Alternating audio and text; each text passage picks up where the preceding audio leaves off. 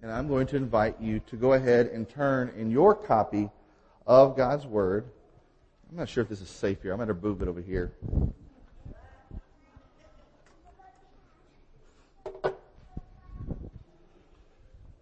going to invite you to turn in your copy of God's Word, whether it be paper-bound or hard-bound or in the glow of a tablet or phone, to Exodus chapter 11. That's where we're going to find ourselves today.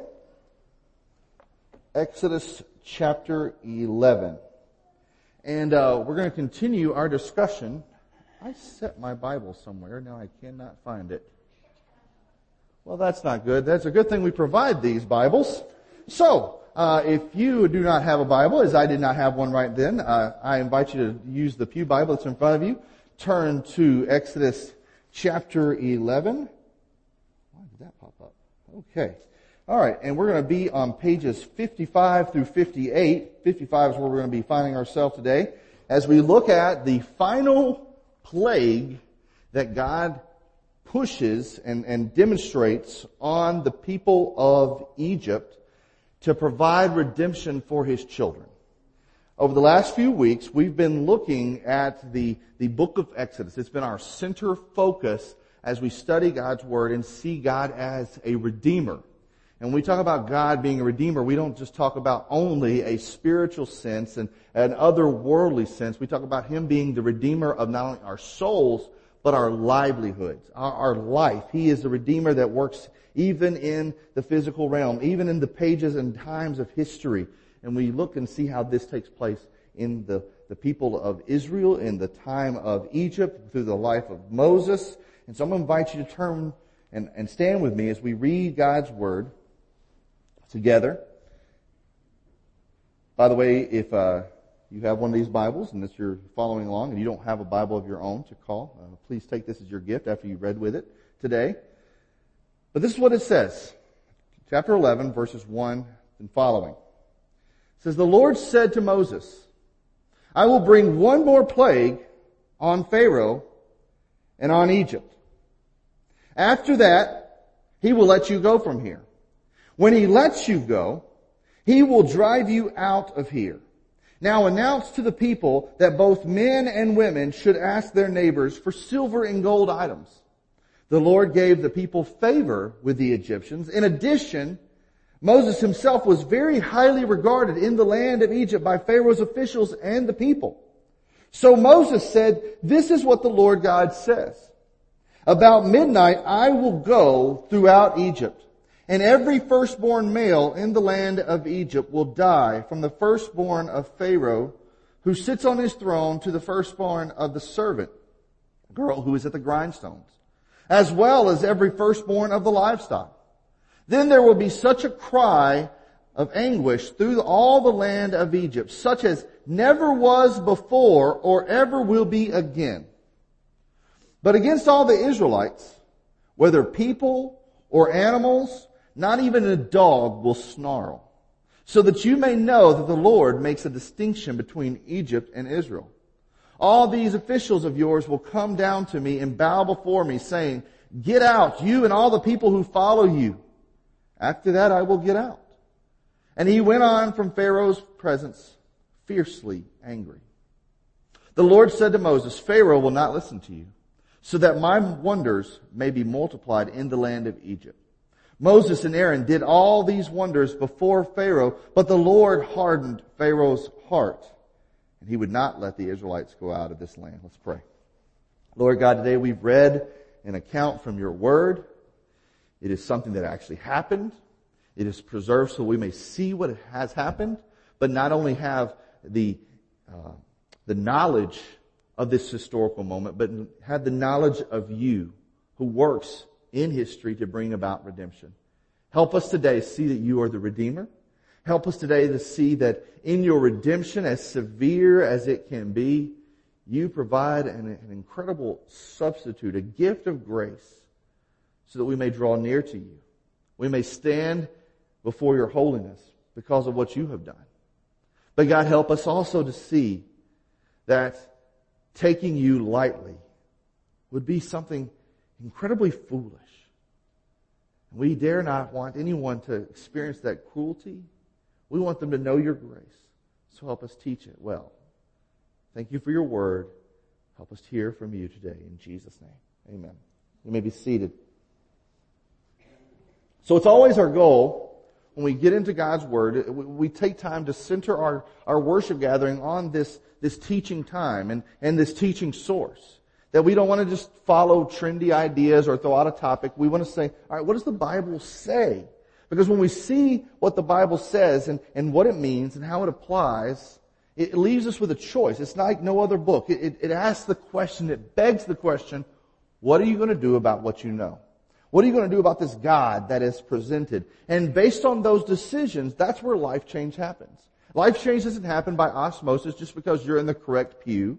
Life change doesn't happen by osmosis just because you attend a certain amount of times. Life change doesn't happen by osmosis just because you give a certain amount. Life change doesn't happen by osmosis just because you've gained a certain age. Life change doesn't happen by osmosis in a church in any of those ways. Life change only happens, we are only changed by the grace of God through what He reveals to us in His Word. We dare not go to any other source but His Word because it gives us the answers for life. It is God-breathed.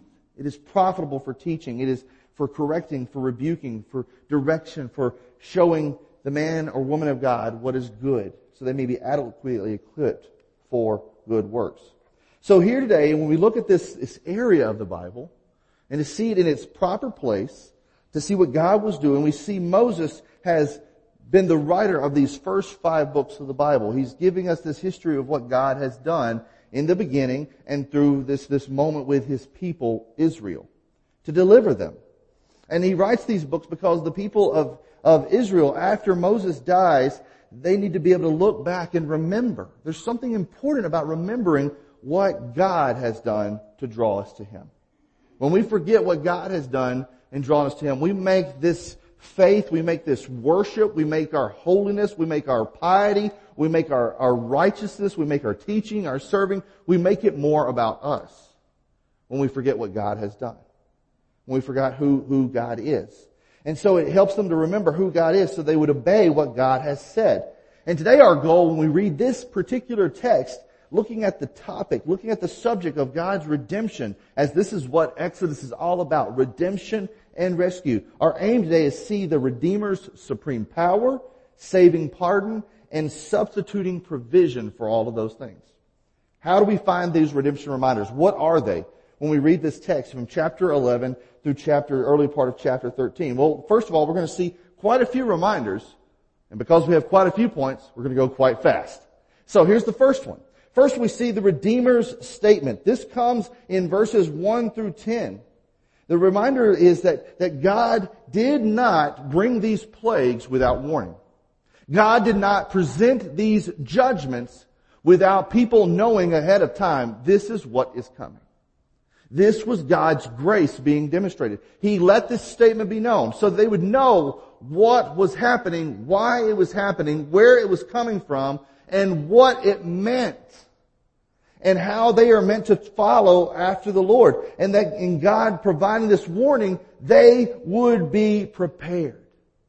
When we look at the Bible, some people look at the harshness about what God says will be the final judgment day, heaven or hell, especially the idea of hell. And they think, how could God be so cruel? And yet I would counter that by saying, how could God be so gracious that He would say, I'm still giving you time. I'm still giving you warning. I'm showing my love because I don't want you to go there. It was not God's desire, His intent, for the world to face the judgment of fallenness. But it was God's holiness that had to be demonstrated in a world of incredible evil, where life was tossed away in rivers to die, babies. Where people were enslaved and considered of no value, of no importance. God was going to show He is a Redeemer who sees evil and will bring judgment, but in His grace still lets us know what is coming so that we may rightly regard Him, we may rightly respond to Him. Unfortunately, in this statement, Pharaoh does not respond appropriately. Pharaoh does not heed such a warning. In fact, at the end of the ninth plague, the ninth striking, the ninth judgment that fell down upon the people of Egypt, an impression of darkness where they could not see about in the land, and only the land of Goshen, the place where the territory, where the slaves of Israel had lived, only there was their light. And Pharaoh, so angered by the fact that his magicians, his wise men, his leadership, his right people in the right administration were not able to rebuff what God was doing. He was so mad at Moses for being this deliverer of this news of what was coming. And for Moses also having the power, because God had given it to him, to say, all right, you can set about the time, I'm going to work, but you Moses, are going to be my spokesman. He could not dare. He defied God. And before this 10th plague, he says, you're never going to see me again. If you come before me again, you're going to die. Before he left, Moses gave this warning because God said, this is what you must say. Even Pharaoh must know. I will not let this judgment fall without warning. What does that mean for us today? What is that a reminder of? It reminds us of the urgency that there are still peoples in the world, some across the street, some across the nations, that have never heard the warning. They have never heard the statement. They've never heard God's gift of grace to bring the relenting, that God would be the substitute in the middle of it. They've never heard that news. And we must urgently share that because God has set that as a precursor, as a setting for us as the church to be those witnesses so that they may know. We can never force their hand, and we should never force someone's hand. We can never coerce them, and we should never coerce them. We cannot oppress them into a decision, and we should never do that. But we should make it known.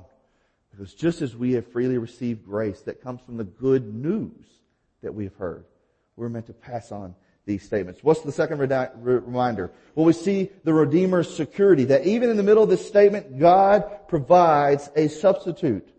Chapter 12, verse 1 says, Then the Lord said to Moses and Aaron in the land of Egypt, This month is to be the beginning of months for you. It is the first month of the year. Tell the whole community of Israel that on the 10th day of this month that they must select an animal of the flock according to their families. One animal per family.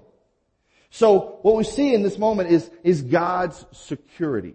The Redeemer's security. That He is about to bring the heaviest of all the judgments that is going to face Egypt. Remember, this is also a part of God's grace that He didn't start very beginning with judgment number 1 as the death of the firstborn. The first one was a distressful plague, to be sure, but it wasn't such a mournful, drastic judgment. But in this first statement that God says to Moses and Aaron is a statement of security. In other words, He's saying, this day that is coming will not be the last day. This day that is coming will not be the last day, but it is going to set a pattern of what I'm going to do for you through generations. I am setting a securing statement that what I have promised will be perpetuated. It will not end here. That is good news and assurance for us when we see what Jesus has told us about our security in Him, that He provides for us righteousness on that day we trust Him, and it carries us through all days. That God doesn't say, well, let me take that back. He provides it for us. And even here, He sets that pattern for Moses and Aaron, that this is going to be the beginning of your life. It's a sign of God's security, that when we trust in Him, we are assured. That may be a quick reminder, but it's there. We also see the third reminder, and that is the Redeemer's schedule. He says, not only am I providing this security for you, but I'm going to set a schedule for you. It's going to change the whole way you look at life. In fact, from this day that I'm about to do this, that's going to be your new year. The rescue, that moment is going to be your new year. It's going to be like a new birth for you. Sounds kind of familiar, doesn't it? It should. It should. He says on this day, it is going to set your calendar. From now on, the very beginning of the year, you're going to be reminded, God gave me this life. God set me free from slavery. God brought judgment on those who perform evil. And God rescued those He chooses to share His redemption with. From this moment on, their very schedule was changed. And not just for Moses and Aaron. He says, tell the whole community. Tell the whole community this. This is for all of you. And he goes on to say later on that this will be not only for you, but it'll be for the people that come after you. It'll be for the people that come with you that are not even from Israel. It'll be for the people that come to you. That as I set myself as the God over all, I'm going to set this schedule so they see through the Passover.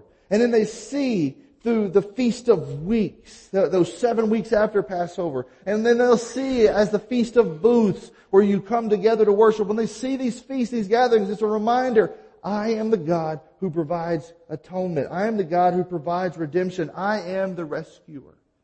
And you have this very life, this new life, because I have demonstrated my grace to you. It sets a tone.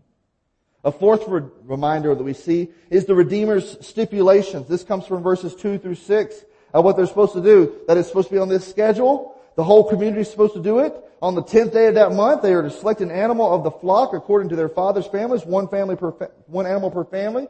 If the household is too small for a whole animal, that person in the neighbor nearest his house or select one based on the combined number of people. There's a lot of stipulations here. But God is saying, what I'm doing is I'm providing to meet the needs for all. These are the stipulations of how you're to do it. You're to make an unblemished animal. A 1-year-old male. You may take it from either the sheep or the goats. Whatever you've got. And you're to keep it to the 14th day of the month. And then the whole assembly of the community will slaughter the animals at twilight. So from the day this warning, God is saying, I'm setting a season for you. A new schedule. But here is the security you're going to have it, and here's the stipulations of what it means to be my people in the middle of this. On the 10th day of that month, you're to take a 1-year-old male sheep or goat according to the size of your household or the size of your household and your neighbor's household, and you're to bring that sheep into your home for 4 days. You know what a problem with that is? What happens when you have kids after 4 days of having an animal? They name it. It becomes loved. It becomes costly. It becomes dear. It becomes precious. And then after 40 days, you see the costliness of the sacrifice. That something that became costly and dear to you was laid out before you. Something that was innocent was killed to provide you life. God sets this idea of an innocent being receiving the price, the costly sacrifice in the place of those who deserve death. You see, the people of Israel were God's promised people. They were people that had received a covenant that was passed down from the beginning with Abraham and throughout generations. No doubt about that. But they were still people with sin. They weren't blameless. They were still people in a society, and as we see, many of them had already adopted the patterns of worshiping these false idols because they carried those patterns with them when they followed after God. But on this, God's saying, I'm going to save your life. That even though you're caught up in this world of all kinds of chaos and confusion, even though you're caught up with your own sin, I am going to provide. But it will not be some whimsical, mere pleasantry. It'll be something costly. I want you to feel the gravity of what this means, that I'm doing this for you. There's a reminder about the stipulations. There's a reminder about the supply. That God says, you're going to have enough goats and sheep there. I love that. I think my little headpiece went away, and that may be the reason. Is that better, Alex? All right. You're welcome for that. But in this, we're reminded of the supply. That these stipulations weren't for the people of Israel. All right, you're going to have to go climb this high mountain, find this rare flower, and then find the rare animal that eats the rare flower, and then find the rare bug that's on the rare animal that eats the rare flower on the rare mountain through a rare whole set of tasks. He says, what you're going to do is you're going to take from your flocks, your sheep. You're going to take from those things that are already there, that I've already provided for you. And it's going to be supplied to make this stipulation met. There's another reminder about that. That's how that was relevant to us. That when it comes to finding grace, when it comes to finding rescue and redemption with God, He's not asking us to climb some rare mountain, to find a rare flower, and the rare animal that eats a rare flower, and the rare bug on the rare... He's not asking us to do that. He says, I've already given you the supply. I've already given you of myself through Jesus. For the people of Israel to find their righteousness, God says, I've already given you what you need. It's there. Not only for you, but for your neighbors. If your family's small and they have need, it's enough. I'm not leaving you without the supply. I'm a God who provides that substitute for your time of need. And I have done that through Jesus Christ ultimately. We see that reminder. We see another reminder, and that is the Redeemer's service. This is a lengthy part of this text. You see it in verses 8 through 11, 24 through 20, and 24 through 28 of chapter 12. But in this, you see God setting the order of how this ceremony is to take place. After the animal is slaughtered, you're to sit down at a meal together. And there's symbols that relate to what you're going to be doing. You're to do it with a staff in your hand and the shoes on your feet, not as you would usually prepare for a meal, where they sat down at a very, very low table and they washed their feet because all the gunk and everything that they had gotten so close to in their family. I mean, when your feet are that close to your mouth when you're eating, and then all you've been doing is stepping in dirt and other particles throughout the day, you want this stuff clean. And so he's saying, but that's not how you're going to eat this meal. You're going to eat this meal, and you should be ready. Sandals on your feet, staff in your hands. You should be ready for your outside going clothes. You should have food that's very easily packable, unleavened bread, a few herbs, nothing major, but each of these is a symbol that I'm getting you ready to go. I'm getting you ready to move. I'm getting you ready to live faithfully. But all of these pointing back to honoring me. All of these pointing back to saying, God did this. And were it not for Him, I would have nothing to be reminded of. I would still be a slave making bricks with my life not meaning anything to those around. But because of Him, my life has changed. So what does this mean for us? How does this apply to us? Well, it's a reminder that God has set certain things in our life in a way, in an order, so that we would come back to those reminders, that we would see they're important. They're not just schedule interrupters. They're meaningful. And we should never take lightly a service done for the Lord. Ever. We should never take lightly a time that God sets aside for us to be with Him. Not just on Sunday morning, but any time. God says that we're to daily walk with Him, that we're to daily be crucified with Him, that we're daily to spend time in the Word.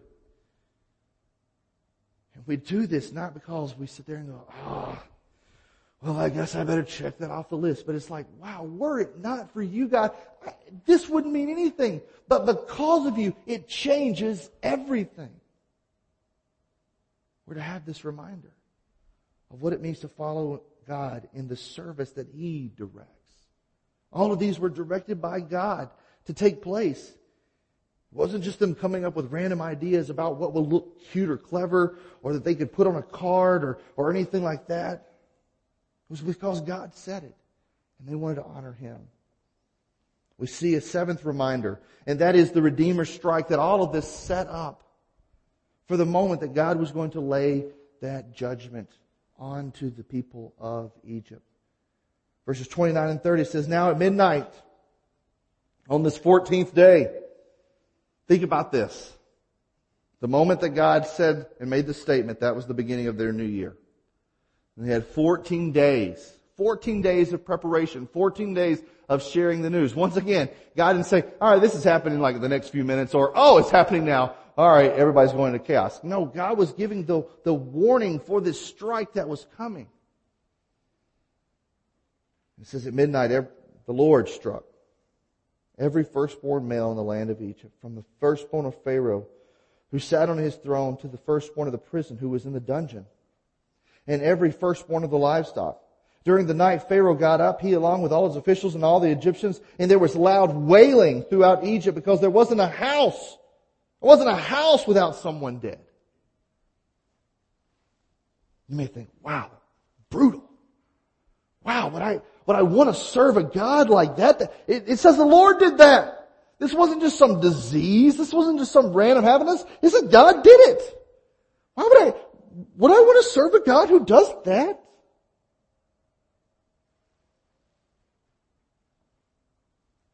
We serve a God who is just. And that's one reason we count Him as God. Think about it this way.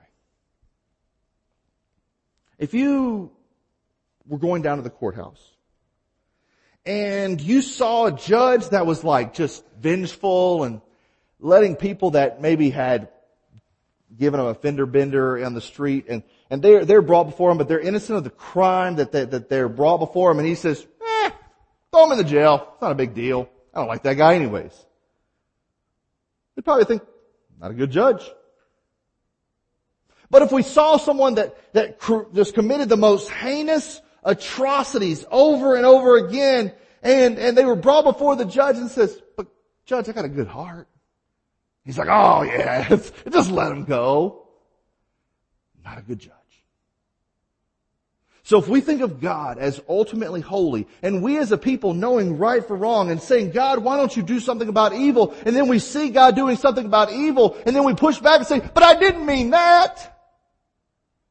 We got to see that God is holy and He is absolutely good and righteous and just, and He will call evil into account. And one of the greatest atrocities that happened from generations to generations was happening in Egypt, where they were taking babies, all male babies, and just killing them.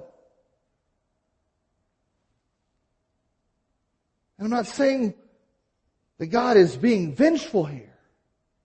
But God is demonstrating that will not go unnoticed. He is not letting that go unnoticed. He's not letting that go unreckoned. He's not letting that go unjustified. That in His holiness, God brings back on the people of Egypt the cost of their atrocities. Even though He gave them a moment, just like He gave Israel. There were some Egyptians that followed after the Lord. They saw the activity, they saw what was coming, and they followed after this pattern and ended up following Israel out. But there were many who sneered, who did not see the warnings, who did not take the statements of God's grace, and they faced this judgment all the way through. We see in this another reminder, though, that you have the Redeemer's strike, but you also have the Redeemer's salvation. That those who took the blood of the innocent and they put it on the doorpost and the thresh and they covered it by the blood, all of those, when the death came by, it passed over them. It rescued them.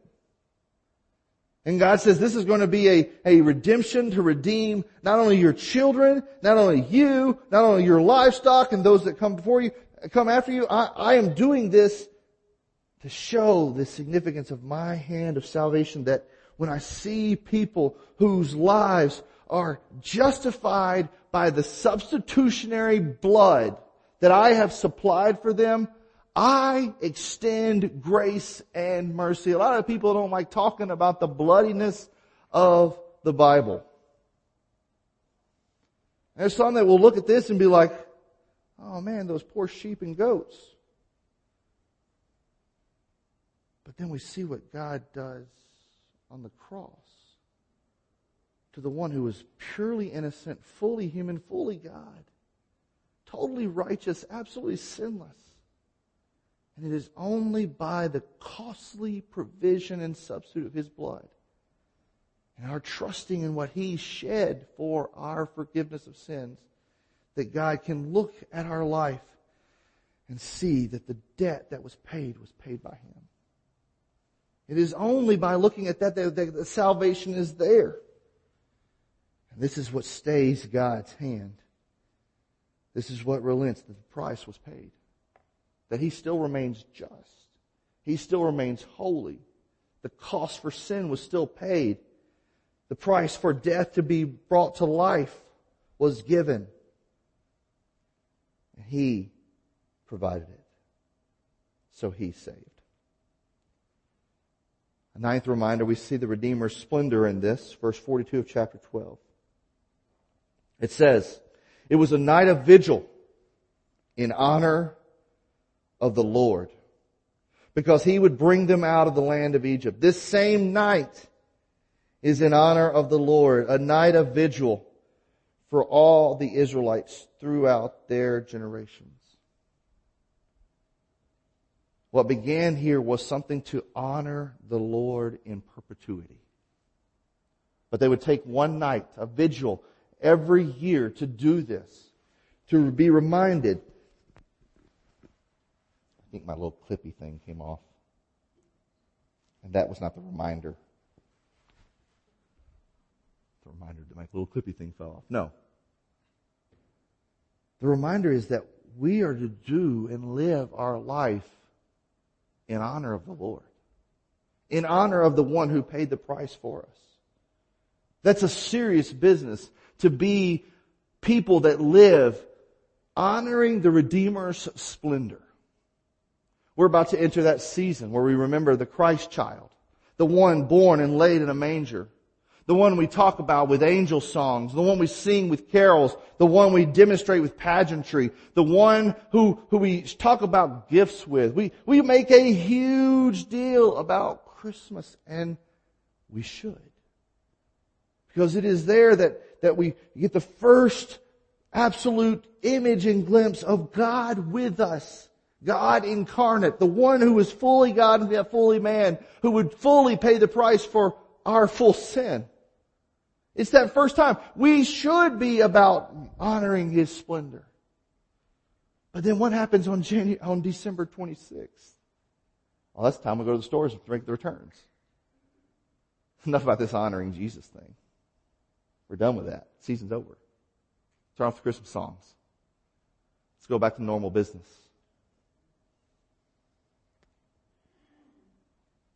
There will be times that the people of Israel would fall into that whole synapse. They had these feast days, and then they had the Sabbath days, times set aside, but each time pointing back that your life is about being reminded of what He did for you. And that you're to honor Him through the life you live for Him. The last reminder is the Redeemer's significance. Verses 1 through 16. The Lord spoke to Moses, consecrate every firstborn male to me, the firstborn from every womb among the Israelites, both man and domestic animal, it is mine. And the Lord said to the people, remember this day when you came out of Egypt, out of the place of slavery, for the Lord brought you out of here by the strength of His hand. Nothing leavened may be eaten. That means the bread doesn't have any yeast in it. Doesn't rise. Today in the month of Abib, you are going out. And when the Lord brings you into the land of the Canaanites, the Hittites, the Amorites, the Hivites, and the Jebusites, which He swore to your fathers that He would give you, a land flowing with milk and honey, you must carry out this ceremony in this month.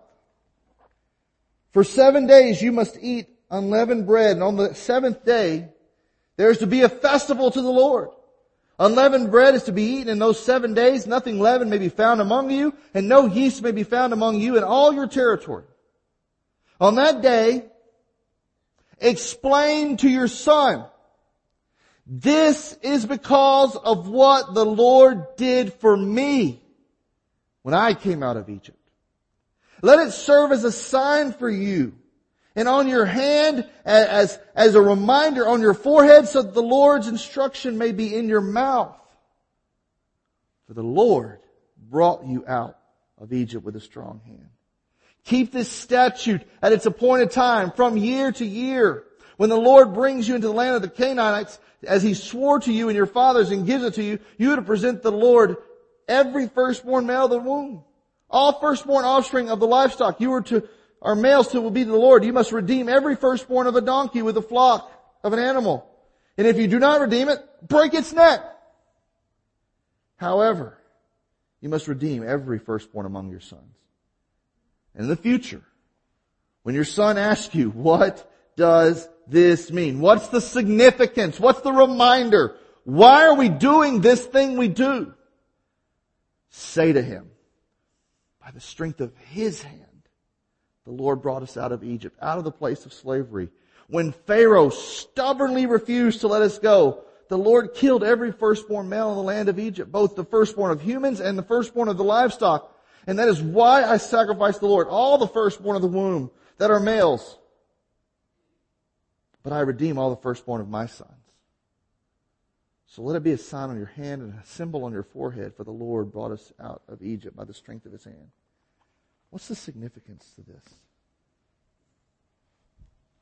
That through our activity, through our attitudes, through our actions, our words, our admonitions, our adorations, everything that we do will point back, and from us to generation to generation to generation, we can point back and say the Lord alone is the Redeemer. And he redeems with a mighty hand. He redeems with an incredible grace and supply. And he does not forget those he loves. The significance is we pass this on. By how we demonstrate, by our activity that says God is strong in power, God is strong in provision, God is strong in pardon. We pass that on by the things that we do. And we're meant to. We're called to. So that the world will know there is a Redeemer. So that our children will know there's a Redeemer. So not just church folks, but generations to generations to come will know there's a Redeemer.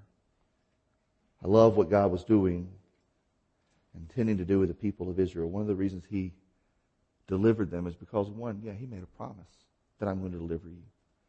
Second, he says, I'm going to make a provision for you. I'm going to do it. But I'm also going to make a powerful statement that's going to be a reminder to the world. The Lord alone is God, and I am the Lord. Follow me. See my love. See my strong power. See my strong pardon for you in your time of need.